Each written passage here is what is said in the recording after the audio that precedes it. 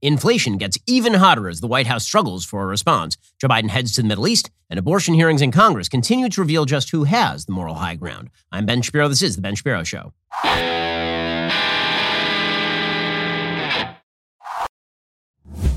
Today's show is sponsored by ExpressVPN. Thousands of my listeners have already secured their network data. Join them at expressvpn.com/Ben. We'll get to all the crappy economic news in just one moment, which reminds me, you probably should buy some gold. Okay, here's the reality. There's an asset. It has never been worth zero. It has been used as the world's reserve currency for pretty much the last several hundred years. It's precious metals. And that might be something you might want to be interested in, like right about now, considering that your alternative is to trust the Treasury Secretary, Janet Yellen, who's full on admitting, quote, I was wrong about the path inflation would take. I didn't fully understand. Yeah, you still don't understand, because leaving your money in the hands of the quote unquote experts at the Federal Reserve or at the Treasury Department, that seems like a fool's errand. Well, it goes without saying, you can't trust these authorities on economic policy. You should take at least a little bit of your money and diversify into gold and silver with Birch Gold Group. Protect your savings from a highly turbulent economy by diversifying your 401k or IRA into physical gold. It's not too late for you to take action right now. Text Ben to 989898. Get a free information kit on diversifying and protecting your savings with precious metals. Birch Gold Group has an A+ rating with the Better Business Bureau, countless 5-star reviews, thousands of satisfied customers. Text Ben to 989898. Get real advice from Birch Gold today. Again, text Ben to 989898. Claim your free, no-obligation information kit on protecting your savings with gold. Well, unexpectedly, so unexpectedly, the inflation rate has hit another 40-year high, shattering every record. That's what Joe Biden is here to do. He's here to make history by shattering every bad record there is to shatter. According to the Wall Street Journal, U.S. consumer inflation accelerated to 9.1% in June, a pace not seen in more than 4 decades, adding pressure on the Federal Reserve to act more aggressively to slow rapid price increases throughout the economy. The Consumer Price Index advance for the 12 months ending in June was the fastest pace since November 1981, according to the Labor Department. A big jump in gasoline prices, up 11.2% from the previous month, nearly 60% from a year earlier, drove much of the increase. Shelter and food prices were also major contributors, but there are no areas of the American economy that are not inflating at this point. The June inflation reading exceeded May's 8.6% rate, which, by the way, gave the lie to the idea that we had hit an inflection point on inflation. Last month, there was a lot of talk that we had already hit peak inflation. It turns out that was not true. The June inflation, again, was higher than May. That prompted investors and analysts to debate whether the Fed would consider a 1 percentage point rate increase rather than a 0.75 point rise later this month. The truth is, they probably need to wallop everybody with like a 1.5% increase. All of these incremental increases, they ain't going to do it. I was listening to a podcast the other day with Mohamed El-Erian of Allianz, who's been a guest on this program. And Mohamed El-Erian was saying correctly that the big problem here is that the Fed had the opportunity to hit the brake hard enough to actually stop the inflation, but they risked tipping over into a recession. And instead, they decided to sort of tap the brakes. And the problem is the car has not slowed down nearly enough. And so now they're going to have to slam the brakes. They're not going to have to hit the brakes firmly. They have to slam the brakes. And the problem is when you slam the brakes, there's a very good shot that the passenger ejects right through the windshield because ain't nobody wearing a seatbelt around here. Slowing demand is key to the Fed's goal of restoring price stability in an economy that is still struggling with supply issues, according to the Wall Street Journal. Raising interest rates elevates the risk of a recession. Core prices, excluding volatile food and energy, increased by 5.9% in June from a year earlier. That is slightly less than May's 6.0% gain, according to the Labor Department. On a month-to-month basis, core prices rose at 0.7% in June. That's a little bit more than they did in May. Stocks declined on Wednesday after wavering for much of the day, with the S&P 500 index falling by 0.5%. Bond yields jumped following the inflation report. Yields on longer-term treasuries quickly gave up those gains. Nobody knows where to put their money at this point, considering there are no safe havens. Retailers' ability to shut unwanted inventory could test whether pricing is returning to pre-pandemic patterns. Some retailers like Target have already said they are planning big discounts in order to get rid of all of their unwanted inventory. A lot of others with robust warehouse capacity like Walmart are likely to hold on to their excess inventory, according to analysts. Discounts haven't shown up prominently in inflation figures so far. Prices for apparel, home goods, both of those were on the rise.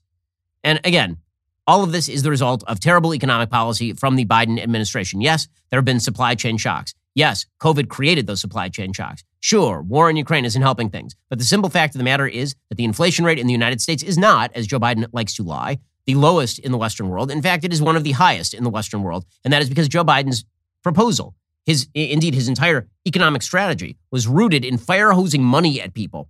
Because this is part of Democrats' core ideological belief, which is that all inequity in the system, all evils in the system can be fixed by helicopter cash. If you just drop money on people, this will magically fix all of the problems. It will rectify all of the inequalities that plague the evil systemic American society.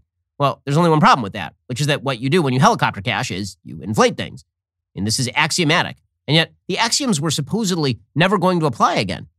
And the evidence for that was that in 2008, 2009, during the Great Recession, that there was a rather large increase in spending in the United States and inflation didn't follow.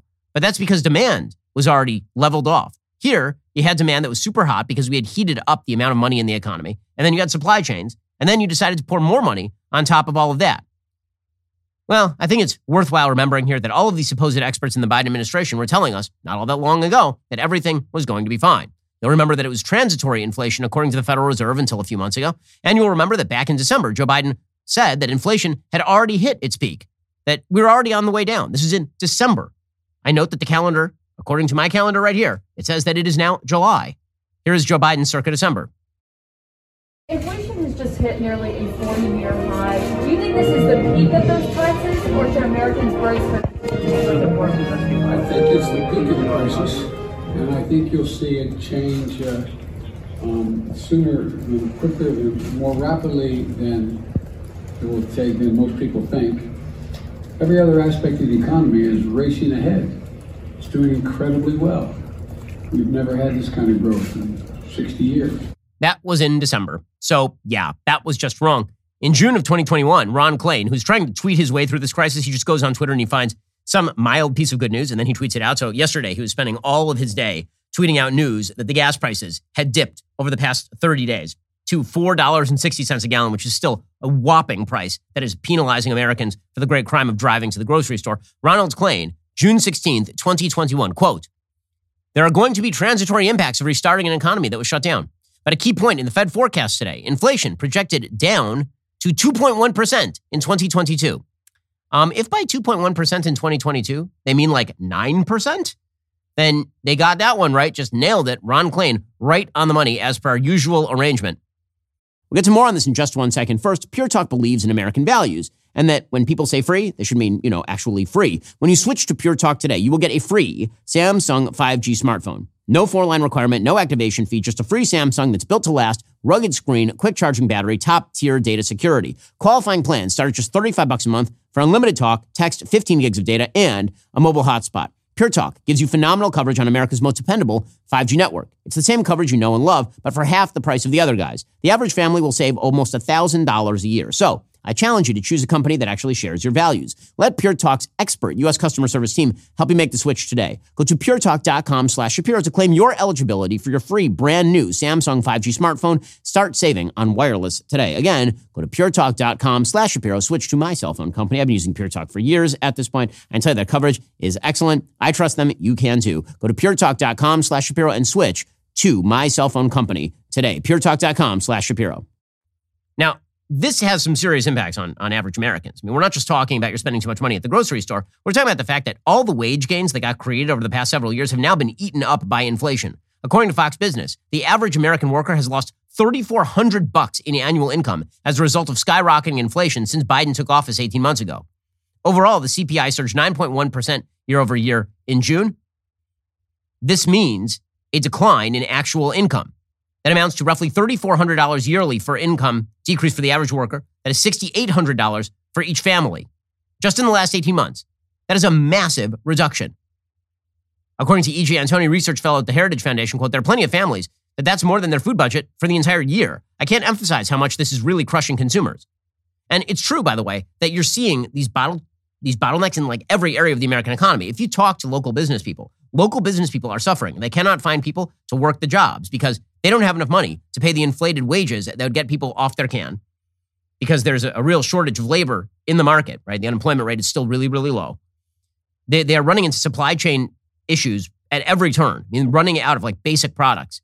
I was at a restaurant recently, it was a breakfast restaurant. They literally run out of cream cheese, and they were like, we have to wait until next week and to get some more cream. It's like a bagel shop. So all of this is really crippling American businesses. And when that happens, you're likely to see a recession.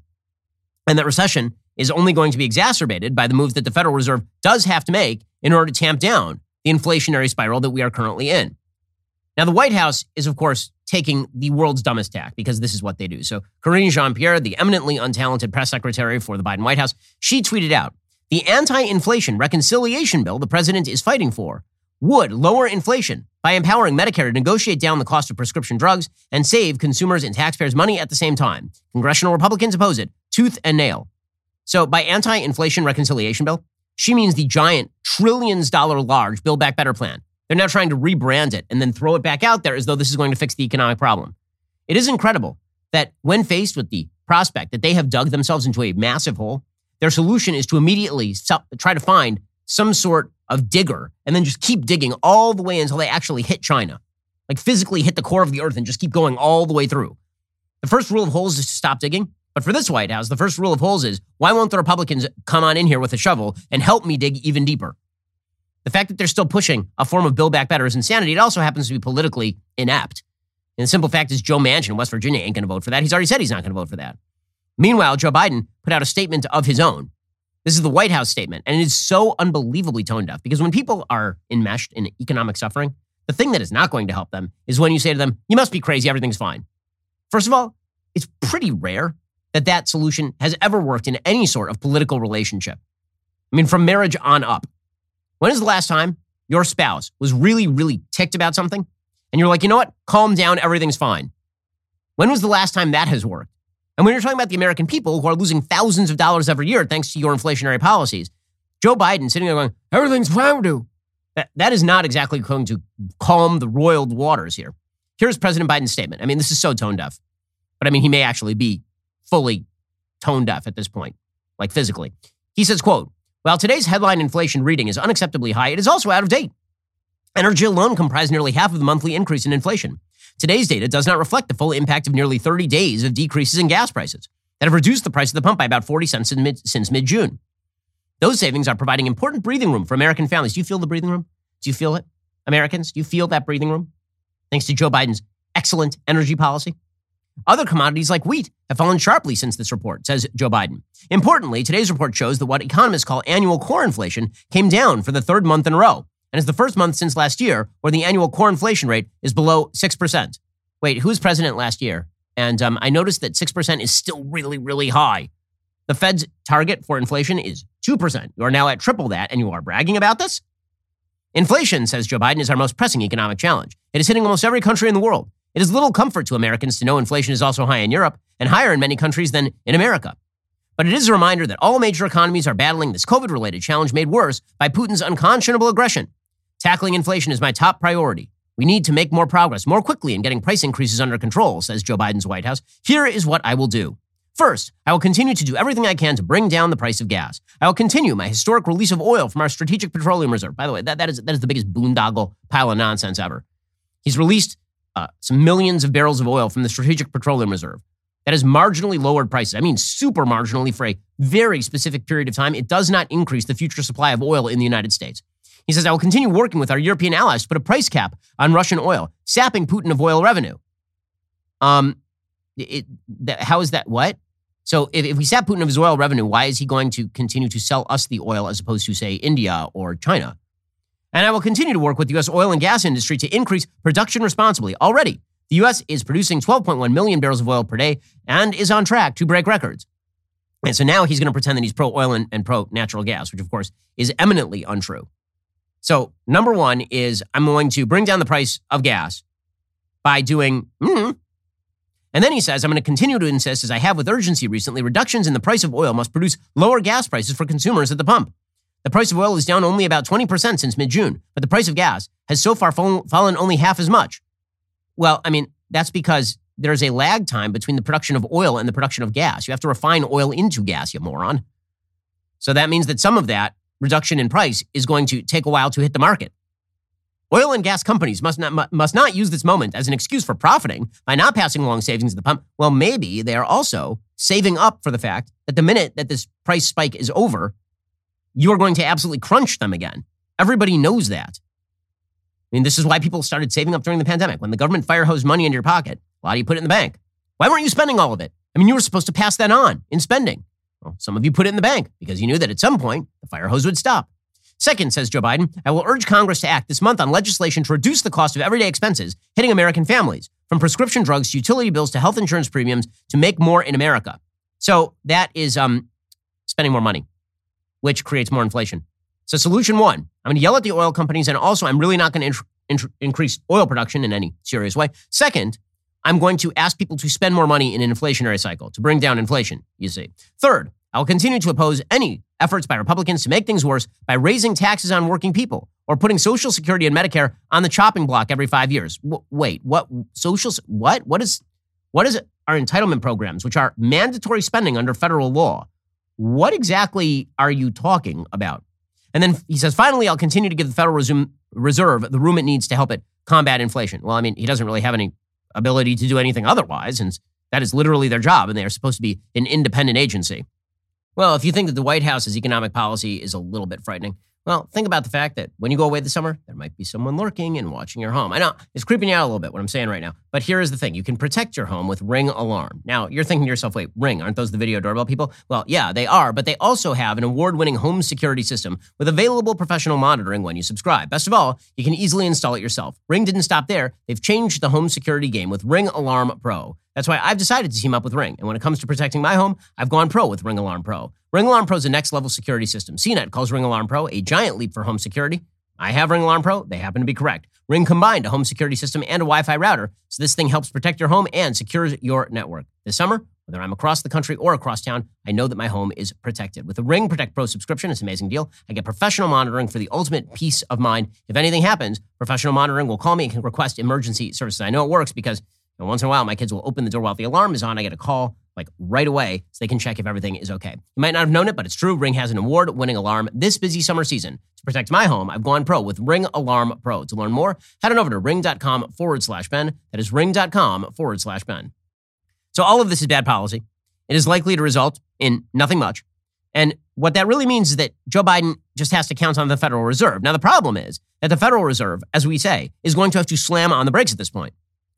Paul Volcker, in order to actually stop inflation in the early 1980s, had to jack up the interest rates to like 20%. Right now, the interest rates in this country are still at 1.5, 2%, 2.5%. We're going to need to get, according to Lawrence Summers, who was first on the ball on this stuff, we're going to need to be at like 5 to 6% to even talk about tamping down inflation at this point. So a 0.75 percentage point increase in the interest rate, 75 basis points, that ain't going to do it.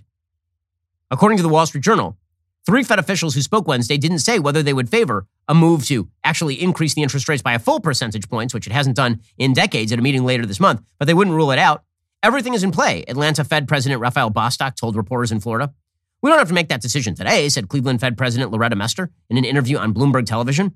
Fed officials are set to begin their pre-meeting quiet period on Saturday, leaving little time to shape expectations around their policy plans. But here's the problem. The American people have no trust in the Fed to actually cut down on inflation, which means that the American people are not going to leave that money sitting in the bank. They're going to spend that money before it's worth a lot less, which means more inflation. The way that you enter an inflationary cycle is people have money in the bank. Instead of holding on to that money because they're afraid of inflation eating up the value of the money in the bank, they take the money and they spend the money. And then you get inflation because if you spend too much money and it's the same number of goods, all the prices go up. So when people lose ability to trust the Fed, what you end up with is a price-wage spiral. You end up with increased inflation. The Federal Reserve has not earned the trust of the American people at any point in here. They clearly don't know what they're doing.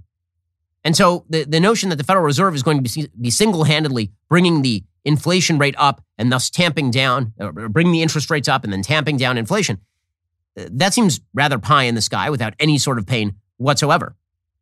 And again, I just come back to the fact that the Biden administration is now trying to claim that there's nothing happening that's bad. That is an amazing thing. I mean, Joe Biden's statement that everything is hunky-dory, Kevin Bacon in Animal House standing in front of large-scale explosions in the background saying, all is well, everything is fine. It's pretty amazing. And it's particularly amazing given the fact, I do love the idea. They're like, well, this is old data. They're going to pull the same routine when we're in a recession. So right now we are probably in a recession. The way that you measure a recession in the United States and in the Western world is 2 consecutive quarters of negative GDP growth. We already have one. That was the first quarter. Quarter 2, we don't actually have a final number on yet. So when people say we're in a recession, people like Joe Biden say, well, we're not technically in a recession because you can't actually know whether we're in a recession until we actually release the stats on Q2. And then the minute that we find out that there was negative growth in Q2, and we say, okay, so I guess we're in a recession, they say, no, because now we're past Q2, we're in Q3. So we're going to play this dumb little time lapse game and try to pretend that people aren't feeling the pinch. So, I mean, this really calls for bringing out the big guns. That means time to call out the most articulate person in American public life, of course, Kamala Harris, the predictive text mechanism of a human being. So here's Kamala Harris, our intersectional, supremely talented Vice President of the United States, to explain that it's all in your head. Before I begin, I will address this month's CPI report. There is no question that we still have work to do. But it is important to note that these numbers do not fully reflect the recent drop in gas prices. Average national gas prices have fallen every day for nearly 30 days. Since mid-June, prices are down 40 cents a gallon. Fighting inflation is one of our administration's top economic priorities, which is why we have taken action to lower the cost of living for Americans, millions of Americans. We are releasing 1 million barrels of oil a day from the Strategic Petroleum Reserve to lower prices at the pump.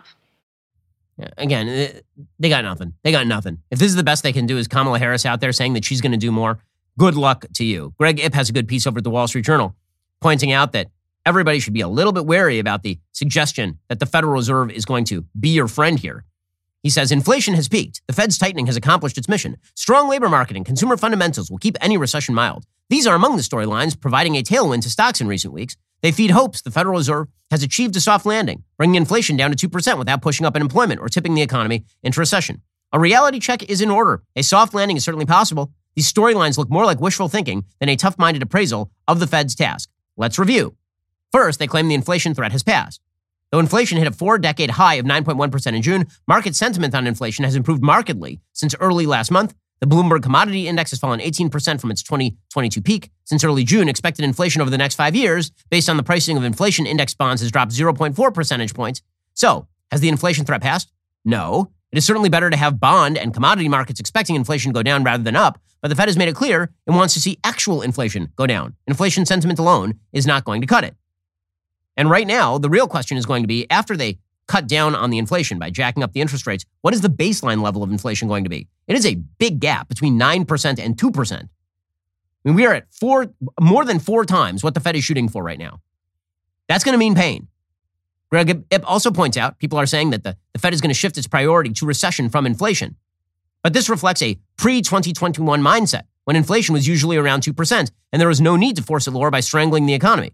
Thus, a recession was always a policy error, the result of tightening too much or easing too little. When growth weakened or the financial system seized up, the Fed could rush to the rescue by slashing rates, buying bonds, or both. Stocks then rallied. This became known as the Fed put, named for put options which protect investors against losses. None of that applies today. Underlying inflation is far above 2%. If it takes a recession to get it back down, that's unfortunate, but it is not an error.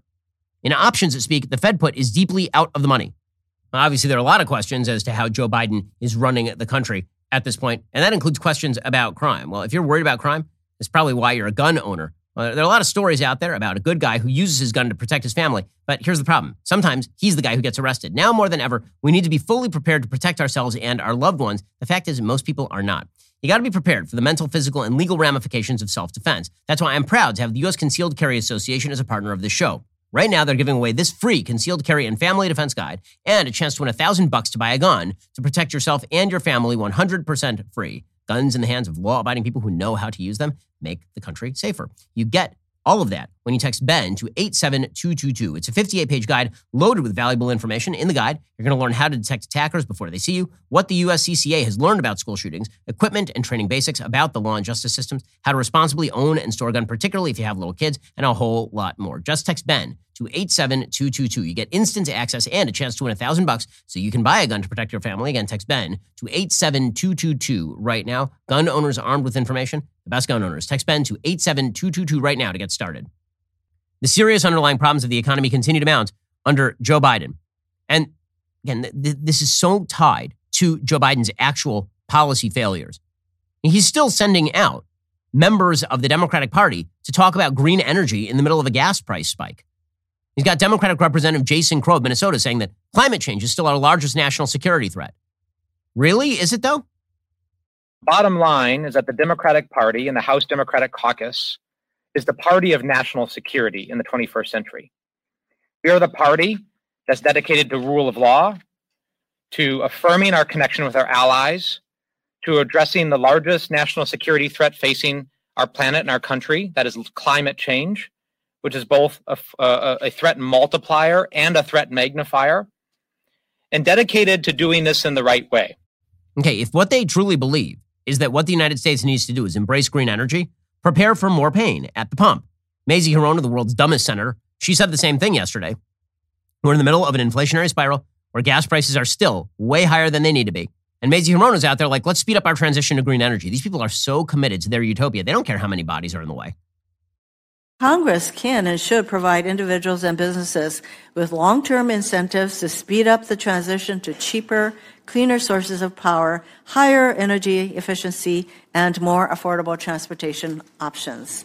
Congress should also support clean energy manufacturing and supply chains right here in the United States. As we deal with high oil and gas prices now, we need to keep our eye on how we can accelerate the transition to more affordable options while making our country much more energy self-reliant in the long term, like Hawaii is doing. Oh, these fools. I mean, they're so foolish. And by the way, if you want to see how well these sorts of policies work out, take a look at Sri Lanka, where the entire government has just fallen, thanks to the fact that they embraced Green New Deal-esque solutions on the environment and then totally undercut their ability to do things like farm.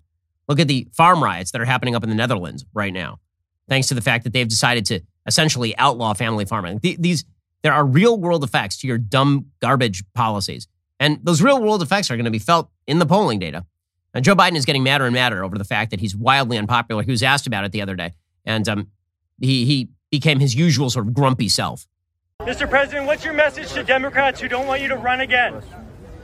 They want me to run. 2/3 say they don't. Read the polls, Jack. You guys are all the same. That poll showed that 92% of Democrats, if I ran, would vote for me. A majority of Democrats say they don't want you to run again in 2024. 92% said if I did, they'd vote for me. Okay, well, I mean, if you can't find 92% of Democrats to say that they wouldn't vote for the Democratic candidate, I'm not sure exactly what you're talking about. The polls say that they don't want Joe Biden to run, period. Read the polls, Giacomo, Jack Blooney, man, Chamonix. Okay, so things are not going well for Joe Biden on the domestic front. Well, maybe they'll go a little bit better on the foreign policy front. Now, the way they could go better on the foreign policy front is if he went to the Middle East and just doubled down on what President Trump did. That was the brightest spot of President Trump's presidency. He had two major bright spots, President Trump. One was the appointment of Supreme Court justices who overturned Roe and guarded gun rights and decided to hobble the ability of the bureaucratic state to make up its own rules. That was a major victory by President Trump. And the other major victory was bringing peace to the Middle East, which is something that so many presidents have attempted a Nobel Prize for and none have achieved, except for the guy that they all hate, President Trump. Well, early on in his administration, it seemed like Joe Biden was going to try to undercut all of the gains that had been made in the Middle East. And the good news is that it seems like even Joe Biden, as befuddled as he is, even as misguided as he is on foreign policy, even he has to see the writing on the wall. The ground has changed in the Middle East. So Joe Biden went to the Middle East. They're his usual foibles. There was a lot of talk about whether he was going to shake hands with people. The White House had released the suggestion that perhaps he wasn't going to shake hands with people because of COVID. What that really was a way to end around the possibility that you have to shake the hand of Mohammed bin Salman, who is the de facto leader of Saudi Arabia at this point. First, Biden is going to Israel, then he's going to Saudi Arabia. Biden, early in his administration, tried to alienate the Saudis. He tried to rip on the Saudis for the killing of Jamal Khashoggi, who was a American green card holder who also happened to be allied with Muslim Brotherhood. He was a kind of quasi-journalist, and he was murdered by the Saudis on Turkish soil. It was very ugly. That's also called the Middle East, where nearly every country, with the exception of Israel, engages in massive human rights violations on a regular basis, including the killing of dissidents. In any case, Joe Biden had sort of alienated the Saudis. He had made pretty clear that he was going to try to revitalize the Iran deal. And then it turns out the situation on the ground had just moved too far. It turns out the Iranians are entrenched in their opposition and hostility to America and to the West. It turns out that the Saudis actually did want to normalize relations with the Israelis. It looked like the winning horse in the Middle East right now is not the Iranians. And Barack Obama, ironically, by attempting to cozy up to the Iranians, actually indirectly brought peace to the Middle East by forcing the Saudis into the same camp as the Israelis, which is why you now have Bahrain and UAE and Morocco and all these other countries that have made peace with Israel. Now, Dan Senor, who's a great commentator on Israel, he has a good podcast of his own. He wrote the book Startup Nation about Israel. He points out that in Israel's entire 72-year history, there have been 2 peace agreements with Arab nations, one with Egypt, one with Jordan. In 2020, there were 4 in 1 year. That was because Barack Obama forced all of the Sunni nations to recognize that their common enemy was Shia Iran. The common enemy was not the Jews, and that there's a lot to gain if a relationship was formed. So Joe Biden came in, and it seemed like he kind of wanted to blow things up. But it turns out that reality on the ground is just too much. So Joe Biden had made all these excuses. He didn't want to shake the hand of Mohammed. He's going to have to shake Mohammed bin Salman's hand. And it's going to be real ugly for him among the progressives. And he could tell him to shut up and just let it go. We'll see whether he does that or not. Anyway, he arrives in Israel. He has a few of his usual gaffes. So, for example, he gets off the plane. He's very tired. He's not with it. He's kind of shuffling around. If you watch the tape of him, he's got all of his aides steering him like you would steer your grandmother in a nursing home if the floor had just been waxed. He's doing that on the tarmac. Joe Biden gets in front of the microphones and he proceeds to flub on the Holocaust, which is not really a great idea in the state of Israel. I will once more return to the hollow ground of Yad Vashem to honor 6 million Jewish lives were stolen in the genocide and continue, which we must do every day, continue to bear witness. To keep alive the truth and honor of the Holocaust, horror of the Holocaust, honor those we lost so that we never, ever forget that lesson. Yeah, not ideal. Okay, but I am going to give credit to Biden where it's due. So you had some good moments here. He did. Now, as much as I think that President Biden is the worst president of my lifetime, you have to give credit when the guy does something right. So he did visit Yad Vashem. There are a couple of Holocaust survivors who are there at Yad Vashem. They get up to try to pay homage to Biden, and he does the right thing. He tells them to sit down, and then he proceeds to kneel down so that he can speak to them face to face. It's actually a very nice moment. Here he is. He's telling them to sit down, and then he sort of bends down to talk to them. It's a classy moment. Again, credit where it's due from the President of the United States. And here's the thing. Joe Biden is about to run up squarely against his own progressive base, which is the thing that would have made him popular. Here's this amazing thing. If Joe Biden had come into office and then he had run against his progressive base, which is what he did with Bernie Sanders to defeat him, he'd be a much more popular and much more successful president today. And in the Middle East, it looks like he's starting to do this a little bit because the reality on the ground is not in his control. And he can either jump on the train created by Donald Trump, or he can stay off that train and be run over by it. The situation on the ground is just different. Right now, there are dozens of flights every day that are traveling between the UAE and Israel, and they're using Saudi airspace in order to do so. Right now, the Saudi regime is like this close to normalizing relations with Israel. All it takes is a little bit of a shove from the United States, and that will happen. Or a little bit of subsidization from the United States, and that will happen. Joe Biden can either get on board or he can get left behind. The situation is just beyond his control at this point. And so all of the progressive wishes and hopes that he would go there and he would side with Iran, that he'd go there and he'd call Israel an apartheid state, for example, which is a lie and is an anti-Semitic lie at that, all of that went immediately by the wayside. So Joe Biden was on Channel 12, which is the big news channel in Israel, and here he was saying that anyone who calls Israel an apartheid state, they're just wrong. It's not true. There are a few of them. I think they're wrong. I think they're making a mistake. Israel is a democracy. Israel is our ally. Israel is a friend. And I think that I make no apologies. We've provided for, in my administration, $4 billion plus another $1 billion for Iron Dome. And we're working on a laser project to be able to replace Iron Dome. It's overwhelming our interest that Israel be stable. Again, moderate Joe Biden is better Joe Biden. Simple fact of the matter. Joe Biden also said during this interview that he would keep the Iranian Revolutionary Guard Corps on the terror list. This is a major bone of contention. People like Jake Sullivan inside his administration reportedly wanted him to dump that as a demand so they could cut some sort of crap deal with the Iranians. And Biden said to the Israelis, he's not going to do that. He's going to make sure that the Iranian Revolutionary Guard stays on the terror list. Are you committed to keep the IRGC on the foreign terrorist organization list, even if that means that kills the deal? Yes. Mm-hmm. Yeah, we'll have to see if the White House walks that one back. But one thing that the White House actually did walk back is Jake Sullivan, who again is a horror show on Middle East policy because he used to work for Barack Obama, who was overtly anti-Israel. Jake Sullivan had attempted to sort of push the narrative that the United States was going to create a Palestinian consulate in East Jerusalem, which would have essentially said that America does not recognize a unified Jerusalem as the capital of Israel.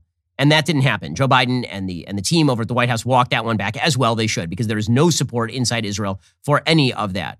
And for a bunch of reasons, including the fact that the Palestinian Authority is an actual terror organization. And the last time Jerusalem was divided, the side that was controlled by Jordan was completely not open to people of different religions, while the side controlled by Israel was completely open to people of all religions.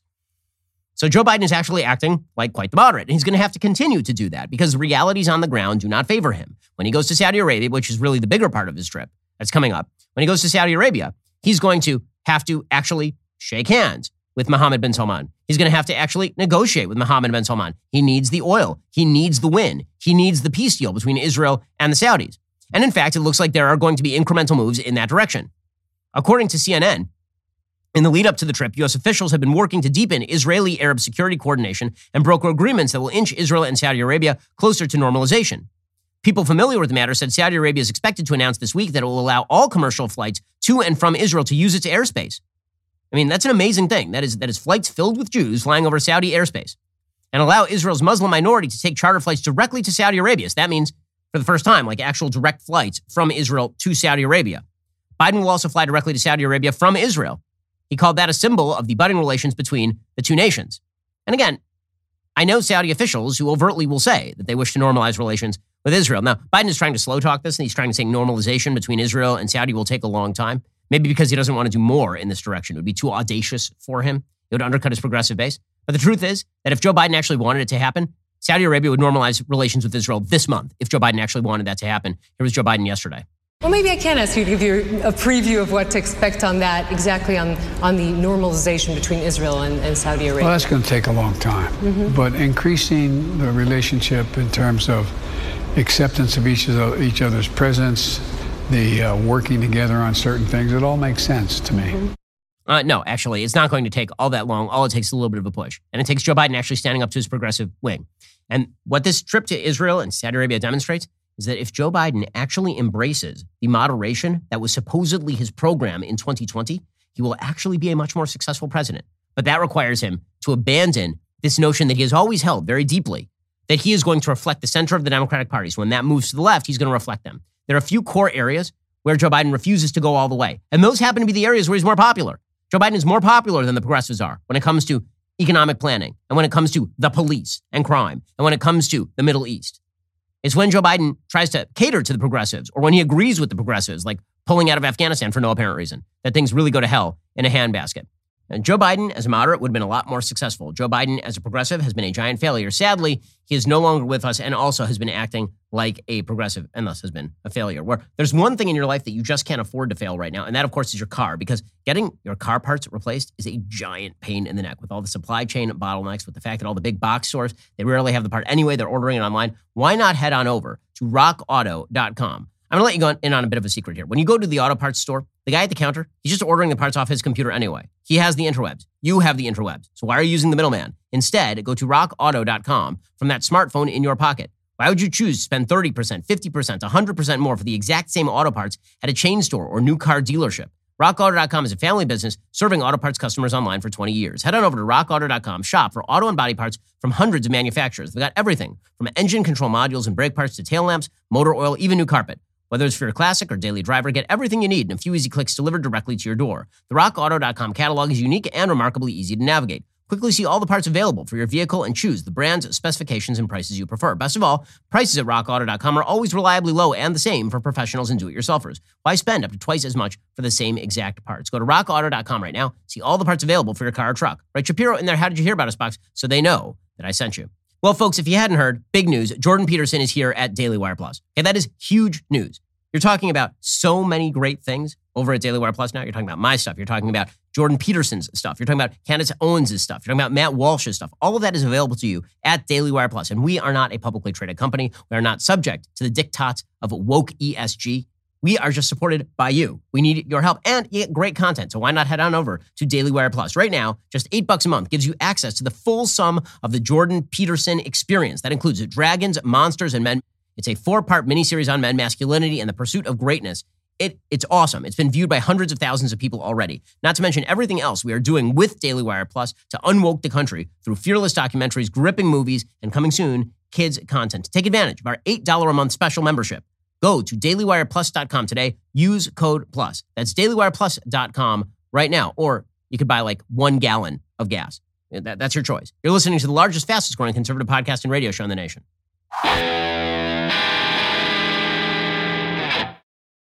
Meanwhile, there are a series of hearings that are going on the Hill with regard to abortion law. And the left seems to think that since the overruling of Roe versus Wade and Dobbs, that the winds of change are with them. They seem to think that the American people have sided with them on the question of the morality of abortion, and they are not reading the room correctly. Most Americans have a sort of wishy-washy in-the-middle opinion on abortion. This seems to be what all the polling shows. Americans want heavy restrictions in the last trimester. They want some restrictions in the second trimester. They don't want nearly as many restrictions in the first trimester. That seems to be what the polling shows. None of that suggests that women have a right to choose from point of birth all the way backwards. Like nobody actually thinks that. That is a position held by a vast minority of the American population. And yet that's precisely the argument Democrats are making. Right? Democrats, all they have to do is say that there is a trade-off in development and that you have, this would not be an intellectually honest argument, but it would be a politically effective one. There's a trade-off in the development of the human embryo from an embryo to a fetus. And as the child grows more developed, it now has more of an interest in life that has countervailing interest against the choice rights of the mother. And thus, as you grow later in the pregnancy, there should be more restrictions. But earlier in the pregnancy, when the child is not as developed, then we should be less restrictive. And that seems to be what Americans feel, even though if it isn't particularly coherent. But Democrats can't make that argument. And so instead, what they have decided is that it is a fundamental equality principle that women be able to abort kids at whim all the way up until birth. And if you deny this is because you are denying women. And as they now call them, pregnant people or people capable of being pregnant. And so you've seen Democratic witness after Democratic witness get up there in front of Congress and just make fools of themselves, sound demonic in the way that they describe pregnancy and the way that they describe the treatment of preborn children. So, for example, one abortion witness was named Sarah Lopez. She was testifying in front of the Senate hearing on abortion and women's health care. And she described the abortion that she got. And this is just, it sounds like direct from the mouth of Satan. I mean, that is what this sounds like. It's unbelievable. And I'm not a person who invokes Satan a lot, but this sounds satanic. What these restrictions are intended to do is try and stop people from having abortions, but abortion is healthcare.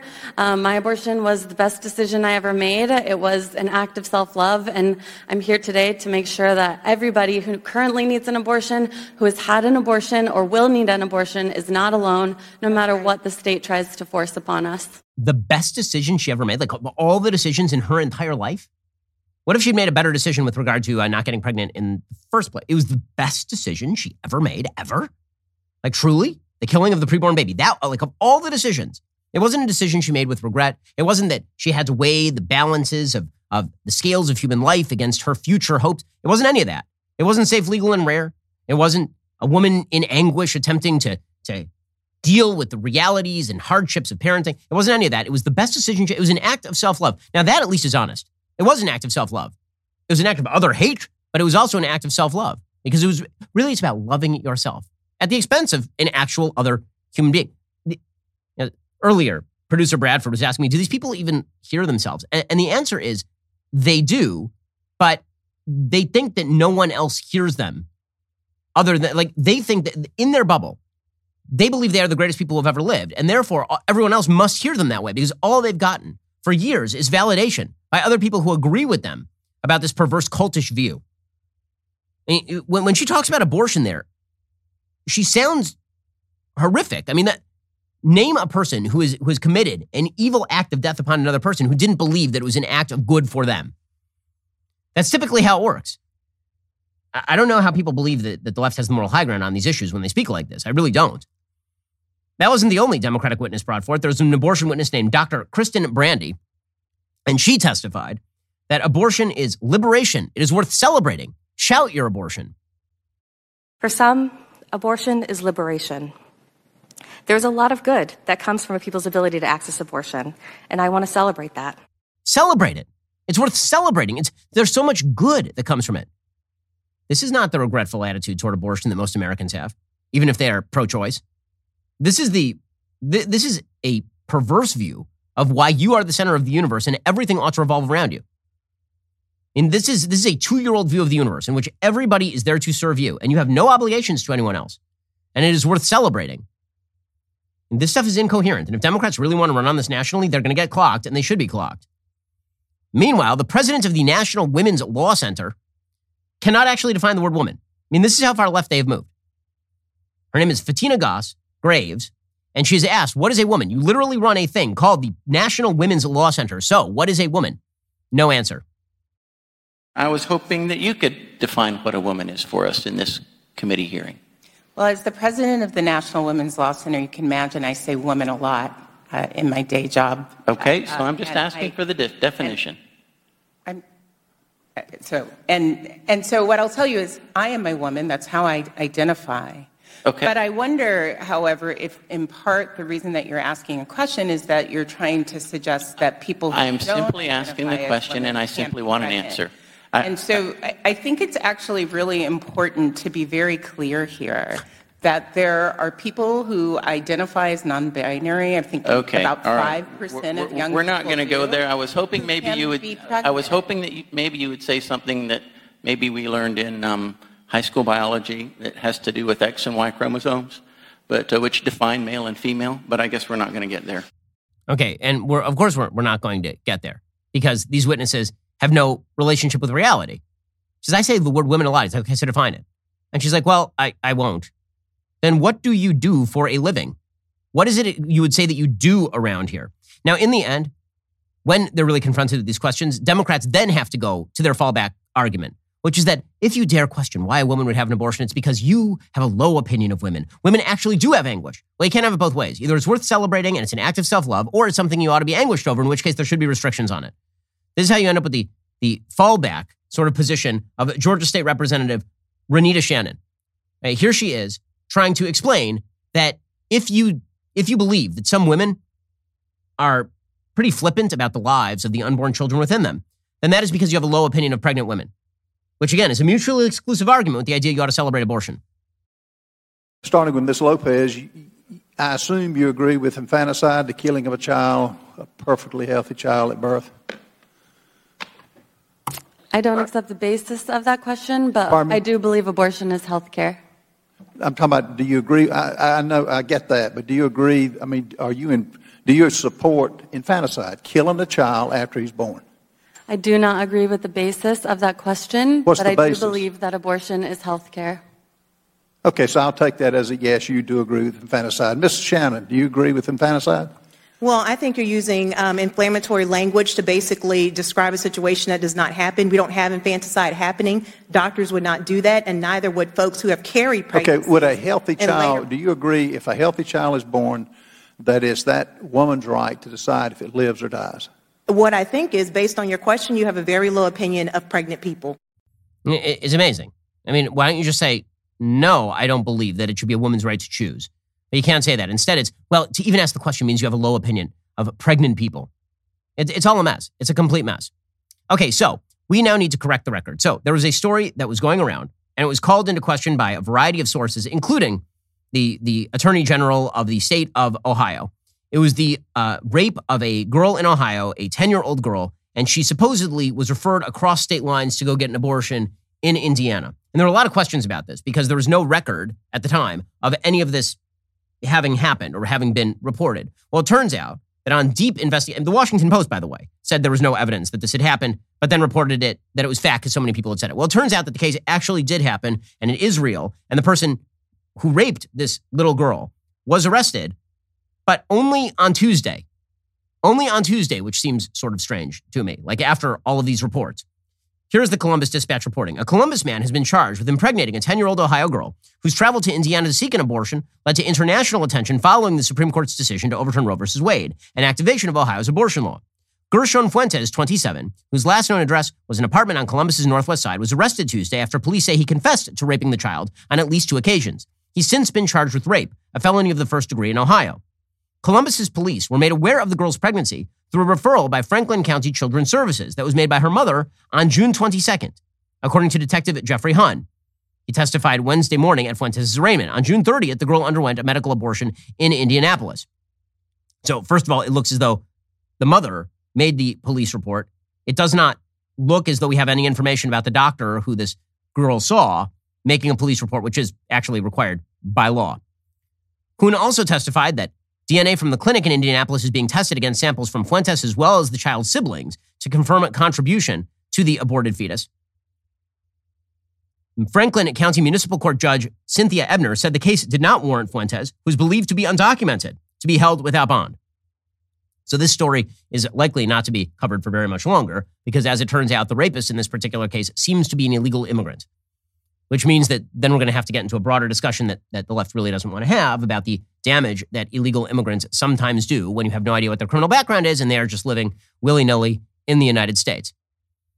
There's also a question here. I mean, the Ohio law enforcement has said that it's possible that this girl could have gotten an abortion even in the state of Ohio because there's an exception for the life of the mother, and typically 10-year-old girls are not capable of bringing children to term without endangering their own lives. That is at least what the law in the state of Ohio says. Now, when it comes to the question of edge cases like this, I mean moral edge cases, ones that are really, really sympathetic, obviously, like all you can have is sympathy for a girl who was raped, and the rapist should be castrated or killed, obviously.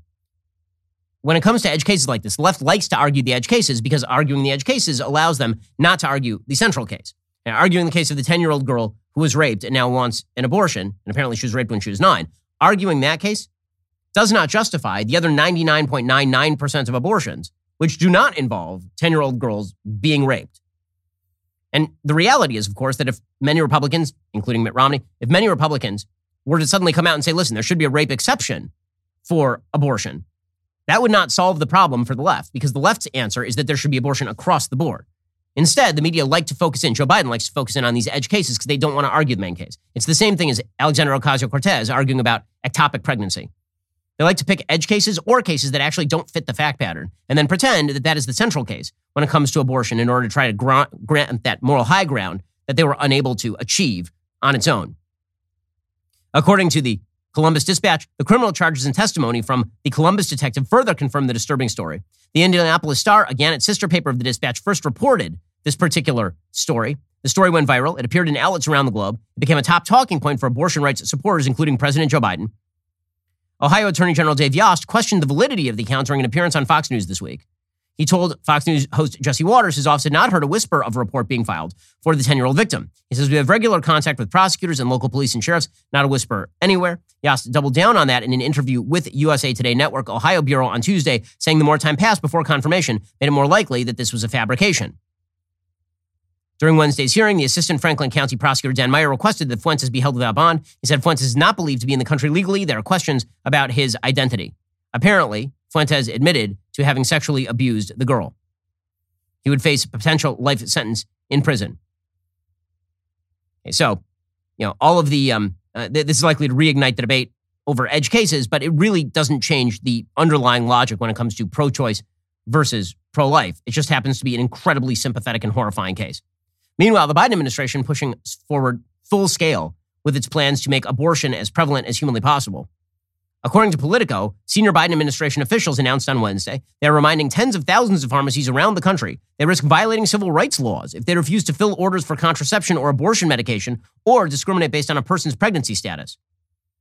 So if a 9-month pregnant woman comes into a pharmacy and asks for a really, really big dose of abortion pill, you're supposed to just give it to them, according to Joe Biden.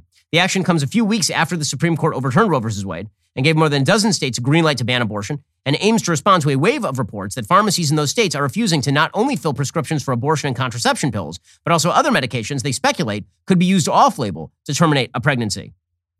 The new guidance from the DHHS sent to 60,000 retail pharmacies says, quote, under federal civil rights law, pregnancy discrimination includes discrimination based on current pregnancy, past pregnancy, potential or intended pregnancy, and medical conditions related to pregnancy or childbirth. Well, I mean, federal civil rights law means that you're not supposed to fire women for being pregnant. It doesn't mean that you are not supposed to have a law that prevents women from terminating their pregnancies. In the civil rights laws that they are talking about, like the Civil Rights Act, that's the Federal Civil Rights Act of 1964. Roe versus Wade didn't become law until 1973. So obviously that's not true. Citing provisions in the Affordable Care Act and the Rehabilitation Act of 1973, the memo argues that pharmacies that receive federal funding can't discriminate based on their views on contraception and abortion in regard to supplying medications. The guidance includes several examples of situations that could be a legal violation, including a pharmacist refusing to fill a prescription for the abortion pill mifepristone for someone experiencing the kind of early miscarriage that the pill is used to treat. On Monday, the White House sent memos to hospitals around the country warning that failure to provide an abortion for a patient in a medical emergency could violate the Emergency Medical Treatment and Labor Act. But of course, that is a moot point anyway, because virtually all pro-life laws around the country guarantee the life of the mother. Now, the fact that the White House is focused like a laser beam on guaranteeing more abortions demonstrates where their head is at. And it really is not about 10-year-old girls who, God forbid, get raped and then get pregnant. That is not the central case here that the left wants to focus on. It's just their fallback position when it turns out they're wrong-footed on the morality. Get to more on this in just one moment. First, you've heard me talk about how important it is to have a VPN to protect your online privacy before. Choosing a VPN you trust is equally as important. Now, I actually research the show's sponsors because I want to recommend brands I believe in. I can say with full confidence ExpressVPN is the best VPN on the market. For starters, ExpressVPN does not log your online activity. Lots of cheap or free VPNs make money by selling your data to advertisers, but ExpressVPN doesn't do that. They've even developed a technology called Trusted Server that makes their VPN servers incapable of storing any data at all. ExpressVPN also uses Lightway. That's a new VPN protocol they engineered to make user speeds faster than ever. I've tried a lot of VPNs in the past. They can sometimes slow your connection, but ExpressVPN is always blazing fast and lets me stream videos in HD quality with zero buffering. Not to mention, ExpressVPN, really easy to use. You don't need any technical skills to set it up. You just fire up the app, you tap one button, and now you're connected. Even your grandparents could do it. I'm not just the one saying this. It's Business Insider, The Verge, a lot of other tech journals. They rate ExpressVPN as the #1 VPN on planet Earth. Protect yourself with the VPN I know and trust. Use my link at expressvpn.com/Ben today. Get an extra 3 months free on that 1-year package. That's expressvpn.com/Ben, expressvpn.com/Ben to learn more. Well, meanwhile, Elon Musk is being sued by Twitter. The question, of course, is whether Twitter is going to be able to sue Elon Musk into buying it. According to J.B. Heaton and M. Todd Henderson over at the Wall Street Journal, Heaton being a managing member of an investment research firm and Henderson a law professor at the University of Chicago, Twitter is going to have a real tough time forcing Musk to buy the company. They write, Twitter has sued Elon Musk, seeking to compel him to buy the company for $54.20 a share. Many observers think the company will prevail, or that Musk is likely to pay at least $1 billion breakup fee. They are wrong. He's likely to walk away largely unscathed, a belief reflected in Twitter's stock price. This case will be a good lesson on the limits of boilerplate merger agreements and the difference between a corporation and its shareholders. The merger agreement in this case could be read in a way that permits a court to order Musk to buy Twitter through a remedy known as specific performance. Specific performance is you and I sign a contract, and I say that I'm going to provide a service for you, and then I abrogate the contract. A court could make me provide the service for you. Although litigation is always uncertain, it is difficult to imagine a court would force the purchase of a $44 billion corporation. Specific performance is generally used fleetingly, and for good reason. It's the ultimate act of coercion. It makes sense only when there's no alternative. If one agrees to sell Hearst Castle but tries to back out when a higher bid emerges, a court may specifically enforce the contract. There's only one Hearst Castle, and no other remedy can make the jilted buyer whole. But where alternatives exist, other remedies usually make more sense. Imagine the contract was to paint Hearst Castle and the painter walked away. A court would be reluctant to force the painter to go ahead and do the job. No one wants to have his house painted by someone under court order. For this reason, Delaware courts rarely order specific performance in merger agreements. If Musk doesn't want to buy Twitter, it doesn't make a lot of sense for a court to make him do it. Twitter might be worse off under his ownership at that point. There are other potential buyers for Twitter.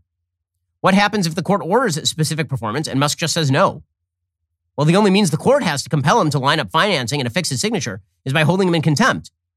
But it isn't Mr. Musk that promised to buy Twitter, but two entities that are actually under his control. The court could theoretically hold the entities in criminal contempt, but as Lord Thurlow observed, corporations have neither bodies to be punished nor souls to be condemned. Mr. Musk promised to cause these entities to consummate the deal, but a court is unlikely to jail him if he shirks or refuses. Mr. Musk could play a high-stakes game of chicken that ultimately reveals that courts are extremely limited in cases like this. Damages are easier to enforce. It's possible that they could get some money out of Musk. But Twitter shareholders aren't party to the agreement. Only Twitter Inc. is the party. It's a separate and distinct legal entity. So Twitter would have to prove harm, such as lost profits. So where exactly are the lost profits here? Hard to find them. Twitter could have raised the stakes for Musk by including a requirement he pay damages to the shareholders if he walked away, but they didn't actually do that. So the only thing left really on the table here is the $1 billion breakup fee for Musk. Courts will be much more likely to make Musk pay to walk away than force him to walk down the aisle, but it isn't clear he's going to have to pay that much because breakup fees are supposed to reflect the damages caused by the breach of contract. They aren't supposed to act as a penalty. Twitter isn't obviously worse off by $1 billion, if at all, so it's possible a court might balk at imposing that high fee in the first place. So bottom line here is that it looks like, again, Musk has Twitter over a barrel here, which makes sense. I mean, he had Twitter over a barrel basically from the point that he made the offer. So either he is playing 4D chess or he has just played himself into a winning hand again. And to the consternation of all the members of the media, by the way, which is, again, going to remain a hilarious aspect of Elon Musk just trolling the media. The left's hatred for Musk is one of the most bizarre aspects of modern American media life, considering the fact that he is the founder of the largest electric vehicle company on planet Earth. But, the minute you say that you're willing to tolerate the presence of the right, this apparently makes you a rabid right-winger who must be destroyed. Alrighty, we'll be back here today with more content. In the meantime, go check out The Michael Knowles Show. That's available right now. I'm Ben Shapiro. This is The Ben Shapiro Show.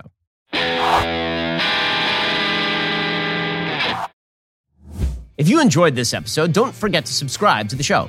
Help spread the word about The Ben Shapiro Show by giving us a 5-star review and sharing the show with a friend. We're available on Apple Podcasts, Spotify, YouTube, or wherever you get your podcasts. And be sure to check out some of our other Daily Wire shows. The Ben Shapiro Show is produced by Bradford Carrington, executive producer Jeremy Boring, supervising producer Mathis Glover, production manager Pavel Wydowski, associate producer Savannah Dominguez Morris, editor Adam Sayevitz, audio mixer Mike Coromina, hair and makeup artist and wardrobe Fabiola Cristina, production coordinator Jessica Kranz. The Ben Shapiro Show is a Daily Wire production. Copyright Daily Wire 2022. The New York Times goes to bat for the man who incited the Capitol riot. That's weird.